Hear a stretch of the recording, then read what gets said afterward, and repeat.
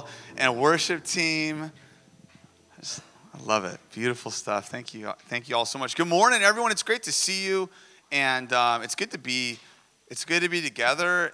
We're in an adventure through the life of this dude named Eliyahu. Everyone say Eliyahu, or Elijah, and his name means Yahweh is God, or Yahweh is my God. This small, like 4 or 5 chapter nugget ensconced in the story of the scriptures, and we're spending like 6 or 7 or whatever weeks marinating and trying to think through the life of Elijah and think about our lives and our world and our right now. So this is what we're up to. As many of you know, I'm a professor full-time, and so normally I'm teaching like 3-hour lectures.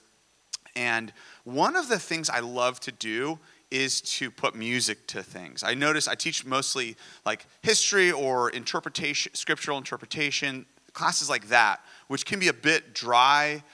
And so I like multi-sensory encounters with subject matter. And so I love music scores. I study to them, I write to them, I teach to them. And what I love about a music score is, well, everything, if it's a good one. And if you hear a song, it sort of reminds you, like, oh, I know what that's from. All of a sudden, a story comes to mind or something like that. And if it's a familiar song. So I got this new speaker for my Christmas present to myself. It's called a party box. It comes with the microphone. Do I love doing karaoke? Absolutely. I love karaoke. And I want to start off with just kind of a fun, a little deal. See how literate y'all are when it comes to movie scores, okay? So I'm going to play some music, and I want to see, it'll start really easy. We're going simple first, like real obvious stuff. See if you can guess what this is from, either a movie or a show or something, all right? So let's see how familiar these are. Let's start pretty easy, I think. Here we go. Oh, immediately. Harry Potter. Lord of the Rings. Family Matters. Oh, any 90s people out there? Family, great show. Okay, all right, let's do another one.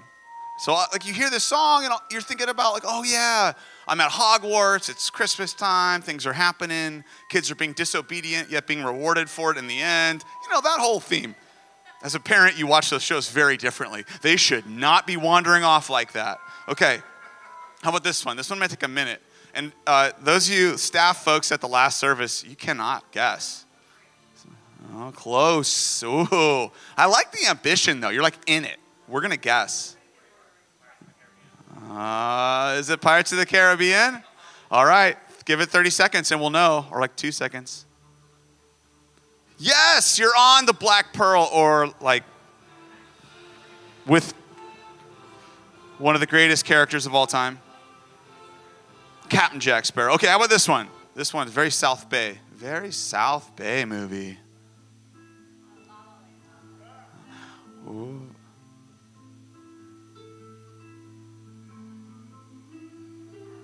If you want a song in your head for the rest of the day, here it is, La La Land. Yes, absolutely right, Kirby. On it, La La Land. Filmed in Hermosa Beach, California. The Lighthouse, Hermosa Pier. Rewatch it. It's a great movie.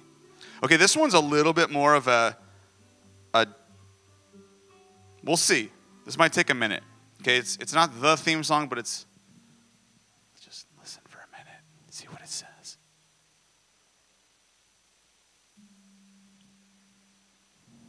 It's going to be a long sermon, so Liz is just going to let it breathe for a minute. When ideas start percolating, when feelings are evoked.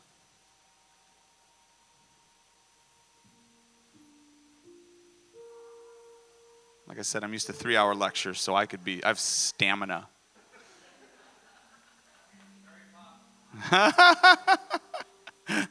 Close. All right, Michele's going to get this one at some point. Yes. That is a creepy show, by the way. Can we talk about that for a minute? Teletubbies? How did that ever happen? How was that the baby in the face of the sun? It's like some strange Mesopotamian deity or something. It's from Stranger Things. It's the 11 soundtrack. Michelli, I am really disappointed in you, honey. You came to the sermon for 2 reasons, to laugh at Dad's jokes and to get that. Okay. All right, how about this last one? This is actually good. Let's see who gets this. I actually like starting classes to this. When I introduce the syllabus, although let's go through the syllabus. I'm not kidding. I'll put this on. This course, you'll be learning. All right.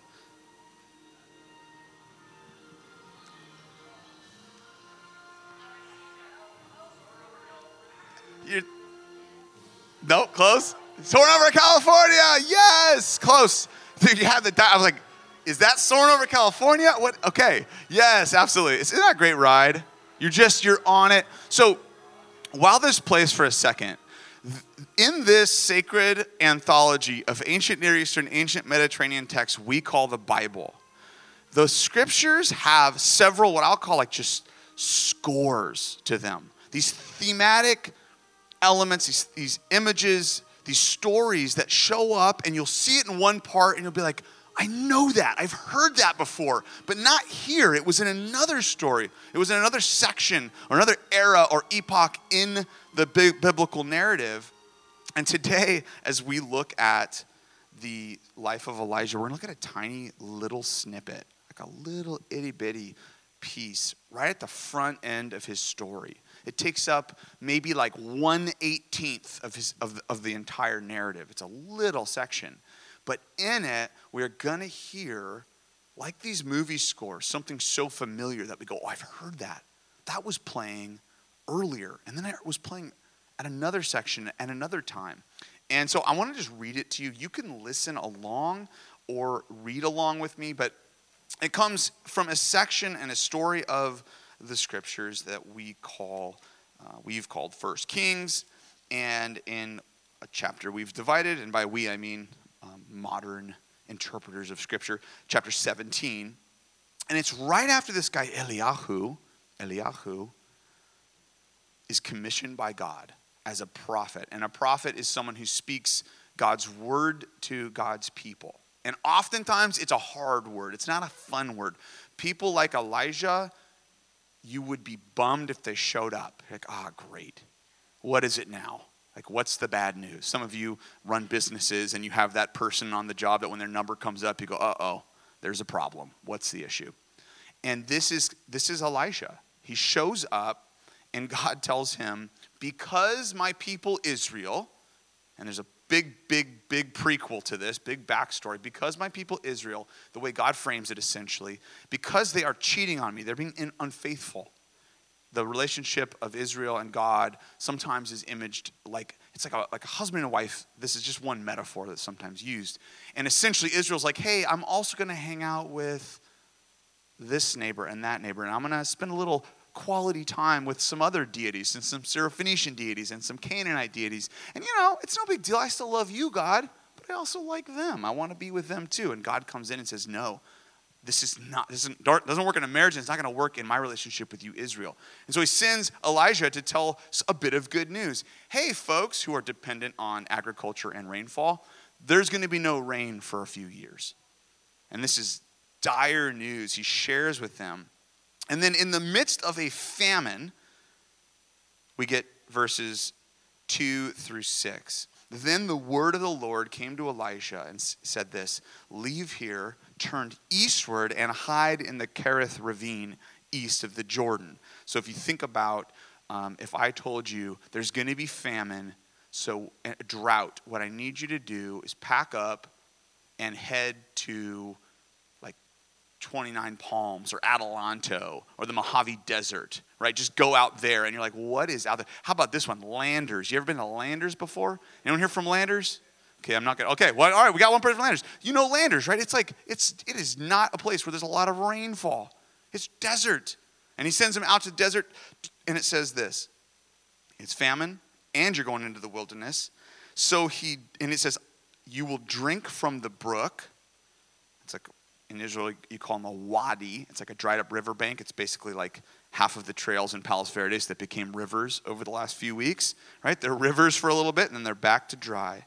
You'll drink from the brook. I have directed the ravens to supply you with food in that spot. And so he did what the Lord had told him. He went to the Kerith ravine east of the Jordan. He stayed there, and the ravens brought him bread and meat in the morning and bread and meat in the evening, and he drank from the brook there. Okay, this little story, God seems to enjoy teaching his people in stories like this as well, teaching them using really extreme examples. Let's get someone in famine in the worst part of town you could go to, which is a wilderness in a drought, and then you're going to find my sustenance there. You're going to find my provision there. I've actually titled this sermon, Favor in Famine. Favor in the midst of famine. You're going to find my favor in the absolute last place you'd ever look for it. Then the brook dries up, and in the next section of this chapter, which Todd preached on a couple weeks ago, he says, okay, now I want you to go, instead of where there's going to be famine, go where there's famine and it's like the belly of the beast. So if you read the story and scroll back a bit, you'll find out that kind of the nemesis, there's two of them, nemeses, are Jezebel and Ahab. And Jezebel is the daughter of a Sidonian king, and she loves a storm deity by the name of, well, he's referred to as Baal. And she is not very tolerant or open-minded when it comes to the worship of Yahweh. Indeed, she says, no, I want this deity worshipped, and I want prophets of Yahweh destroyed. Okay, so this is not a kind person, and it's not a safe place. And God says, all right, Elijah, Eliyahu, move on over from the desert, from the Mojave Desert in famine, and go to Sidon. And then once you're there, I want you to not just be in enemy territory during a famine, but go to the most marginalized, unsafe space you could think of, which is the house of a widow. And there you're going to ask and say, hey, can I stay with you? And can I eat and drink from what you have? And this widow says, I have one thing left. Todd preached this beautiful sermon on this. I got one thing left, and that's it. And I don't know what we're doing after that. And Elisha says, okay, this is my interpretation. All right, you're going to think this is stupid and crazy. I'm not a con man. Just keep making cakes with that little you have. Keep making little flour cakes. I know my God. We're going to be okay. And this is what happens. He stays there the duration of the famine, in enemy territory, in the house of one of the most marginalized, non-economically powerful people. This is what's weird. I noticed this as I'm going through this story a bunch of times. I noticed the soundtrack. Like, oh man, that sounds so familiar. And if you keep reading, we'll go through all of these in this series and have different sort of topics and thoughts on them. But there's this dude named Obadiah. There's a great title for like a lizard. If you have like a big lizard, Obadiah, eat your flies. Obadiah. So there's this dude Obadiah who's an administrator in Ahab's kingdom. And Ahab's a bad dude. And Obadiah he's trying to thread the needle of like, how do I encourage and help God and his people and yet still be part of this apparatus that's really hostile to those things? And so his solution, we find this in chapter 18, is he takes 100 prophets of God that are faithful to God and he hides them in 2 caves. And it says in verse 4 of chapter 18, 50 in each cave, and he supplied them with food and with water.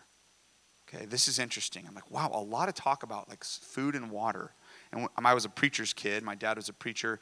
And every time I was really thirsty in church, and it wasn't the kind of church that I can get up and go. It was like old school Baptist. You can't leave once the service starts. I felt like that was always whenever there was talk about water. You know, like it's water from a rock or water from, Jordan River. So I don't know why I said that, stream of consciousness. Then after this great encounter he has with the prophets of Baal and this power encounter, which that'll be a great sermon, Jezebel doubles down on her hatred of Elijah and says to him, I want you dead, and I'm not going to eat until you're dead. You are going to perish. I will make sure you're dead. And Elijah runs. Eliyahu's like, I am going to die.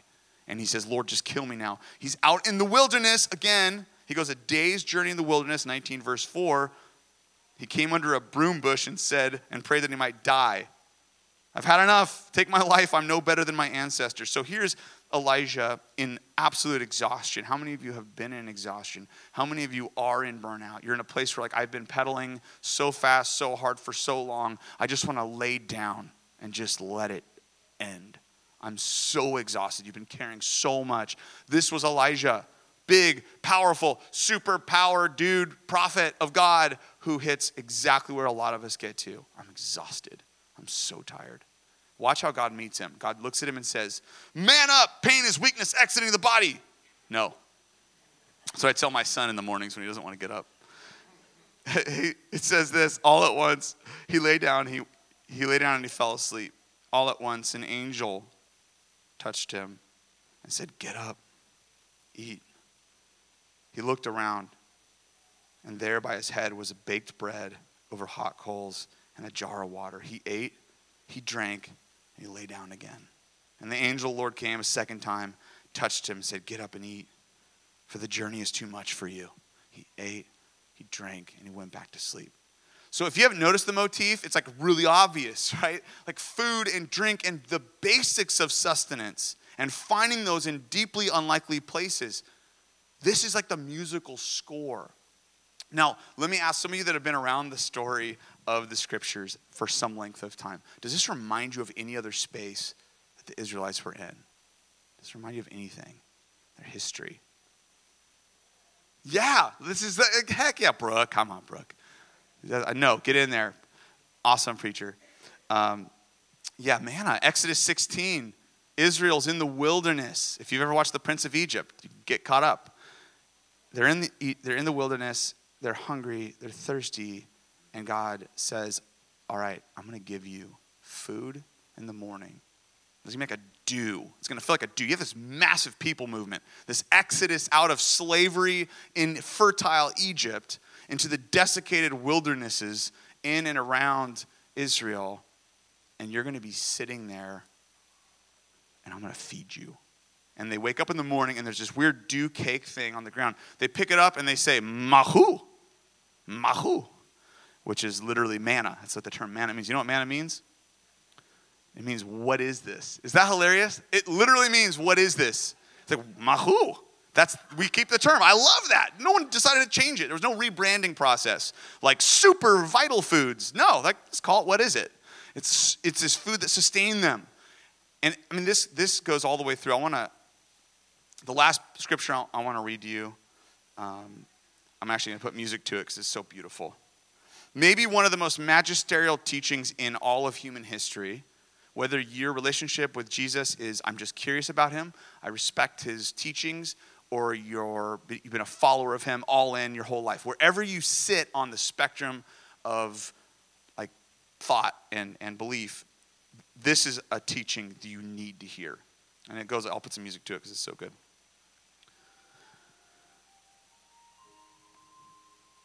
No one can serve two masters. Either you're going to hate one and love the other, or you'll be devoted to one and you'll despise the other. You cannot serve both God and money.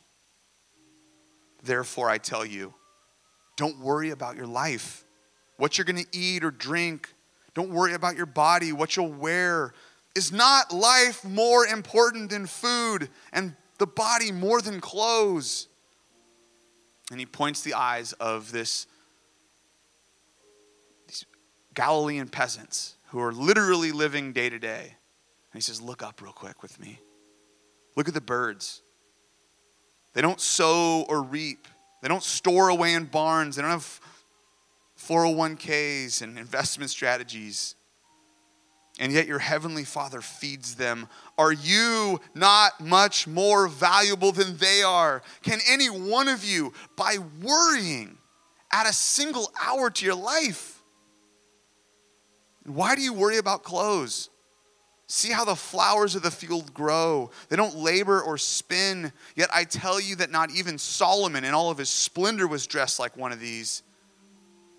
And if that's how God clothes grass, which is here today and is thrown into the fire tomorrow, will he not much more clothe you? Oh, you of such little faith. Don't worry, saying, what shall we eat or what shall we drink? Or what shall we wear? For the nations run after all these things, but your heavenly Father knows you need them. But seek first his kingdom and his righteousness, and all these things will be given to you as well. Verse 34, therefore, don't worry about tomorrow, for tomorrow will worry about itself. Each day has enough trouble of its own. Such beautiful teaching. How many of you right now would like a 2023 or maybe a just next week where there's less anxiety, there's less spinning, there's less waking up at 3 a.m. and wondering, will there be enough? Will there be enough time? Will there be enough love? Will there be enough money? It's a question that we're haunted by, and humans have always been. These passages just show you the sort of theme song. The Bible is so repetitive. One of my students asked in class last week, I was introducing just the basics of what is in here. And I was showing them how it's this anthology, this collection, it spans in the Hebrew Bible, the Old Testament, over a millennium. From like mid-second millennium BC all the way through the mid-first millennium AD. BC, this massive amount of time. Various authors, various geographies. Many of these are actually compilations of other scrolls and texts. Yes, inspired by the hand of God, but like massively spread out. And the student asked, how is it that there's a continuity in all this? And at first, I'm like, my first thought was so basic. It wasn't like the big spiritual, like, well, God's hand has been weaving it all together and planting mysterious connections throughout. Yes, God's hand's in it. I believe that. We believe that at the River Church here. And I know everyone's on a different journey, but that's where we're at. But actually, the answer I gave was like, well, it's a good question. And I go, the Bible, it's seriously repetitive. If you ever read this thing, it's really repetitive. As a youth pastor telling students, read the Bible. It's so cool. It's awesome, man. Crazy things happen. Surprise things happen. Action, love, romance, bad language. There's a little bit. All this stuff's in the Bible. Kids, read it. And they start reading it and they go, boy, this is boring. It's like, yeah, it's really boring in the sense that it's repetitive. It's telling you like the same 5 things in 50 different ways with 50 different characters. Why? Because I think it's got the best anthropology of all time. It understands humans. It really gets us hominids. It gets our things. And one of those things is, will there be enough? Will there be enough? Will there be enough? And God says, I am enough. Look back up here. Look back up here. Look at me. Look at me. 2 massive byproducts of trusting in the Lord. I just want to mention these.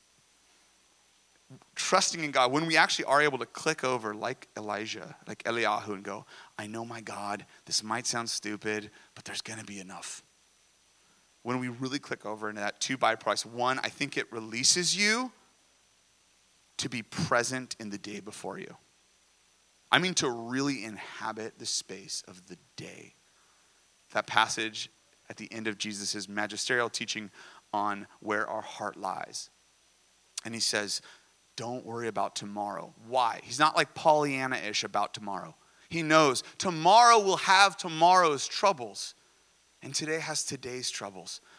So let's grapple with and pray through today's troubles. Let's be prayerfully, passionately, and playfully present right now. And when we can let go of the fear of will there be enough and truly trust God. And that's faith. That's a weird thing to do. That's like not just upstairs here. That's full existential, I trust you, God. You're able to actually inhabit the day before you in a beautiful way. I have a nice long C.S. Lewis quote on that, but if you want it, come get it afterwards. I think it's first it lets you to be present. How many of you, by show of hands, would like to be a little bit more present or a lot more present this year?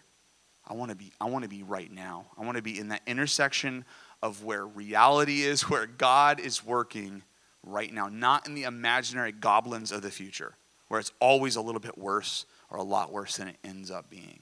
I want to be right here, right now. And trusting God allows you to be there for the day.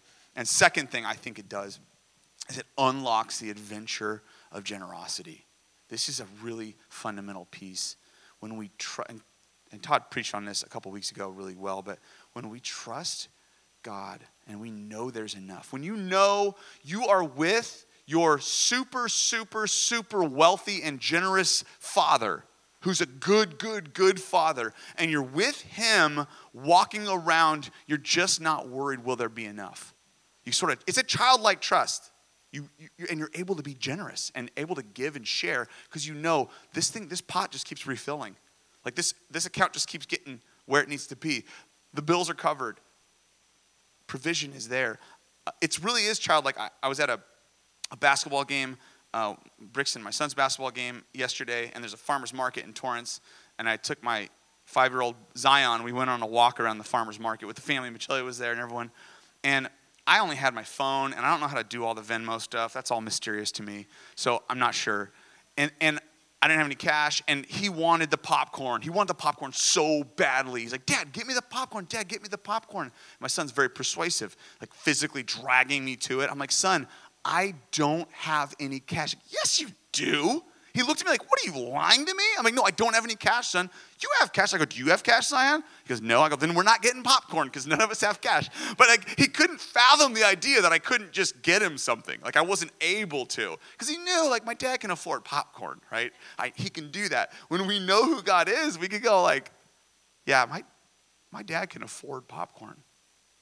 I can trust him for that, which means I can open up my heart and I could give that fat, ridiculous tip to a server that you know is going through a hard thing. I can cover a bill for someone that I know would never ask for it, but they need it right now. I can open up my wallet and say, you know what? I believe in what's going on at this place and that place, and I'm just going to give. Why? Because you're not shackled by the fear of tomorrow, and you know my dad can buy me popcorn. It's just popcorn. It's beautiful. I want to close off. I'm going to actually have Kathy Kellogg Johnson come up here. If you know Kathy, you got to love Kathy. She's amazing. If you don't know her, you've used Kellogg products for your garden and your soil, whatever. She's got this amazing company, an amazing person. But she's one of our council of leaders at our church. We have a team of like leaders that kind of help us think big picture about where we're going and what's happening, what God's up to. And we had this really cool conversation on Wednesday night, and we're talking about generosity, and Kathy shared with us like when it clicked for her. And I go, Kathy, are you in town on Sunday? Like she checked her book. Yes. I go, can you share this with us? And so Kathy, I want to ask you and invite you just to share this with us. And then the band's going to come back up and we're just going to worship the God of abundance. But how does like trust and faith in our God unlock generosity? And when that click over for you? When it click. Thank you, James. Thank you. And I did bring visual aids this time. And so Ron's going to pull up this picture because the story and the thing that unlocked my heart in terms of generosity, what took place in Laboa, Uganda. My oldest son, Connor, you see in the middle there, wandered off in his freshman year of college. He needed a break and a gap year, and he really did wander off into Uganda, into Laboa, and he lived here. And the next picture is, and you see all the boys there, Derek and Patrick, and Ivan, they're all wearing Connor's clothes pretty much. He went all the way down to just one pair of underwear. And the next picture, yeah, he lived in this church, Resurrection Life Church, that saved him. I mean, he was in the middle of nowhere and no cell phone, and he heard singing, and here this is where the singing ended up being in English, and then it was a worship song that he recognized, and he wandered into this place. That's his bed. He lived for 7 months. No running water, no electricity. There were his roommates. That's Patrick and Ivan. But so he's in this church of Res Life, and I really kind of wanted him home and to complete college. But he said, Mom, I'm not coming home till you come and visit and see what I've created here, what, the boys I'm saving. And so this is where he lived. This is, again, the boys walking home. There are no paved streets. There is very little electricity. And the next slide shows that the way they live. This is a mom that let me take her picture, but literally dirt floors, a little bit of aluminum siding. And when that is her whole home you're seeing. And when she has her next child, the oldest one is now on the streets. So who Connor was caring for was these boys who were the 11-year-old, but because their mom just had a baby, the 11-year-old's just fight for himself. Next is her little little child this is a daughter who just wanted me to take her picture so bad, so I did. So next was, there's next to Res Life Church is Mama Mary. And I met Mama Mary, who cares for these orphans. She's, I think, somewhere between 80 and 100. Like, you can't tell how old she is, but you can't believe she's still living. And she keeps taking these orphans off the street into whatever situation she has, which are like kids like this, no diapers. The toy this little girl was playing with and proudly showing me was a train spike. And because in the next picture, these orphans, at Mama Mary's, this is Res Life Church and Pastor David. Pastor David has Giving Sunday. Giving Sunday was quite a phenomenon. It was, people came and brought anything they had. And this is the stage, and they walk up to the stage and they give. You'll see the next picture is, there's just literally whatever they had in their house, whatever they could spare, they brought up, and there it was on the stage. And the next one that really caught my attention was this chicken in a bag that someone brought, because that's what they had. They killed the chicken in their yard and brought it to church, and this was their gift. And I thought, well, gosh, here's this incredibly impoverished neighborhood. So this next picture is the kids in Mama Mary's orphanage, and they don't even have mattresses, right? And no diapers, and she keeps bringing in the next child. So when Mama Mary brought the children into the church, I'm thinking, of course, they're going to receive these gifts that the community's giving. But no, Mama Mary had the children melt sugar and wrap it up in cellophane, and each of these children brought their gift for someone less fortunate than them. Those little babies putting their little cellophane with sugar in it on the church stage melted my heart. This little guy, I think Kendall's holding his hand. You see right behind him, his bed didn't even have a mattress on it. He was sleeping on metal slats. But Mama Mary was teaching him to give from what he had. Broke my heart. It broke open why am I worrying about my 401k? Like, really, why am I concerned about tomorrow when I've just witnessed this? So thank you. That's what I wanted to share. So much, Kathy. So worship team, come on up. And yeah, it's so beautiful when you catch these visions, when you can recognize that we have a God who will provide. It unlocks an incredibly beautiful door, an adventure of generosity. And there's not a income limit to that. It's this beautiful truth. And I want to live more into that. I want to live with my life, not just my words, which are easy to say. I want to be more generous. I want to be more present in the moment because I know my dad can buy all the popcorn that I need. So we're going to do some communion. Bill, would you come up and lead us in our communion and our worship? So this story points to Jesus, and he said, I'm the bread of life. And in communion, we celebrate the fact that he's our sustenance, and he provides for us with his own body. And so there's symbolism with communion in these little plastic cups with a wafer that represents the body of Christ, and the juice, which represents the blood of Christ, is so simple. It's easy to look past it, but this is Jesus offering himself to us. And so when we come to the table, we have the opportunity to remember what he's done for us. So I'm going to invite you in quiet as the band plays behind me to go back, and if you want, get elements and come back to your chair. Would you do that now?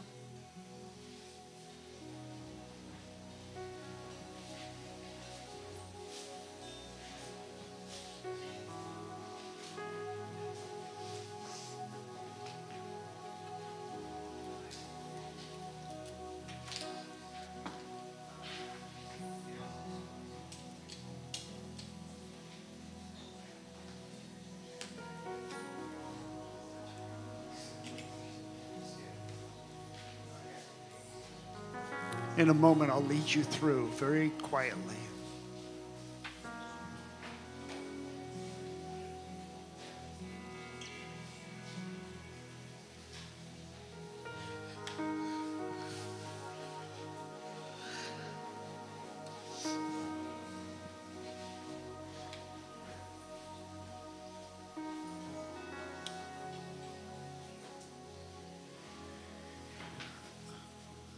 And so the scriptures tell us, if you take out the bread, scriptures tell us that on the night that Jesus was betrayed, he lifted up the bread and said, this is my body, which is for you. It's given for you. So I want to invite you to take it in and commune with Jesus.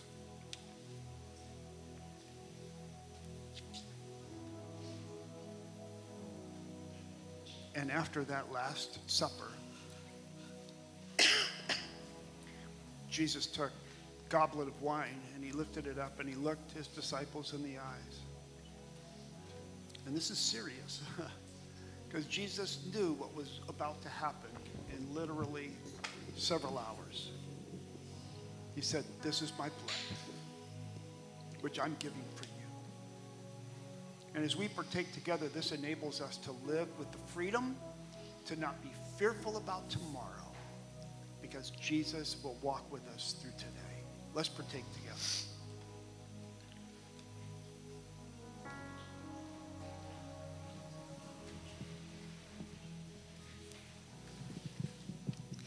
I invite you guys to stand as we finish.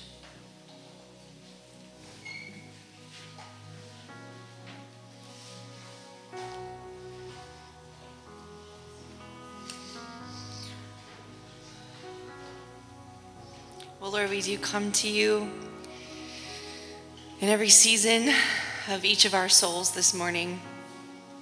And thank you that you empower us to meet with you, to be with you. So, Lord, let these words not just be lip service, but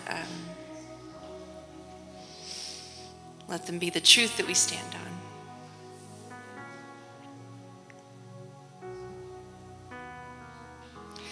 You unravel me with a melody.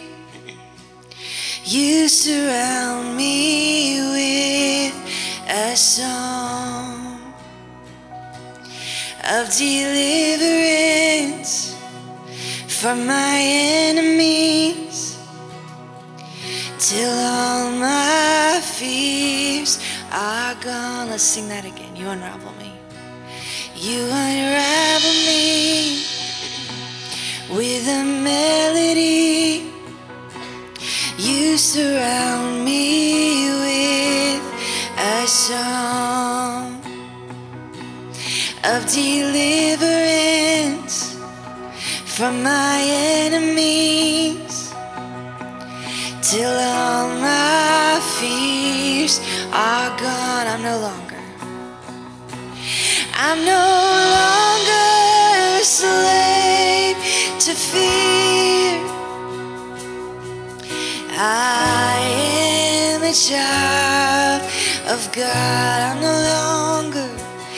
I'm no longer a slave to fear.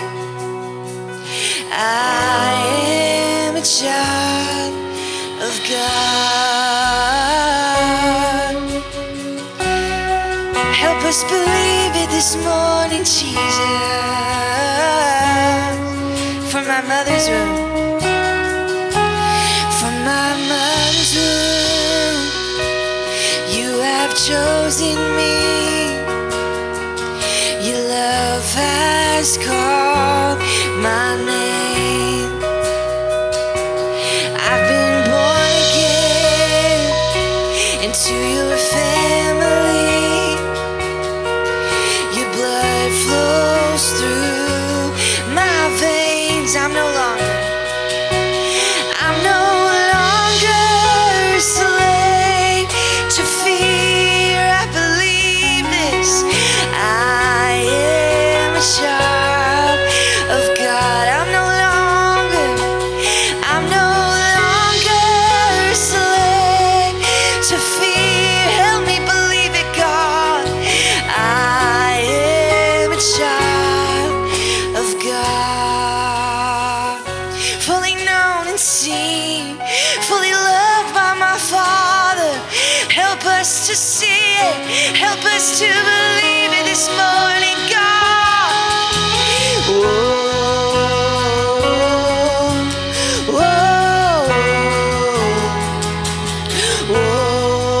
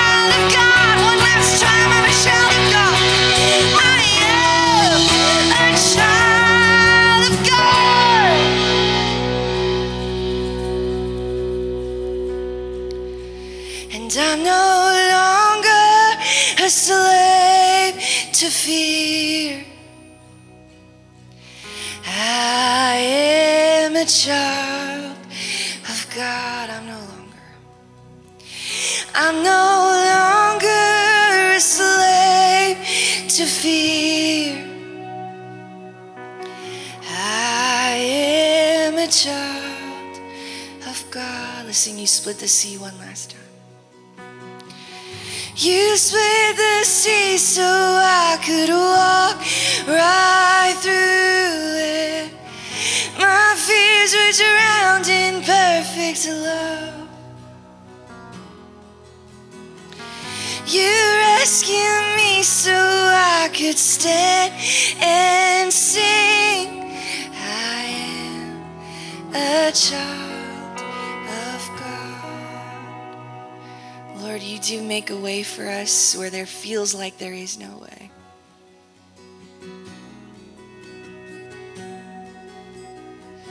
So, Lord, we believe that this morning, and we thank you that you are the God who is with us. You are our Father. You are a provider. You are good. And Lord, I think I prayed this before, but let it not just be lip service, but let it be the truth of our hearts this morning. That we would look to you as you provide a way, as you provide everything, God. You are more than enough. We have all we need in you. So may we look to you in faith as a child who knows that their dad loves them. So in your name we pray. Amen. Amen. Bless you guys. Amen.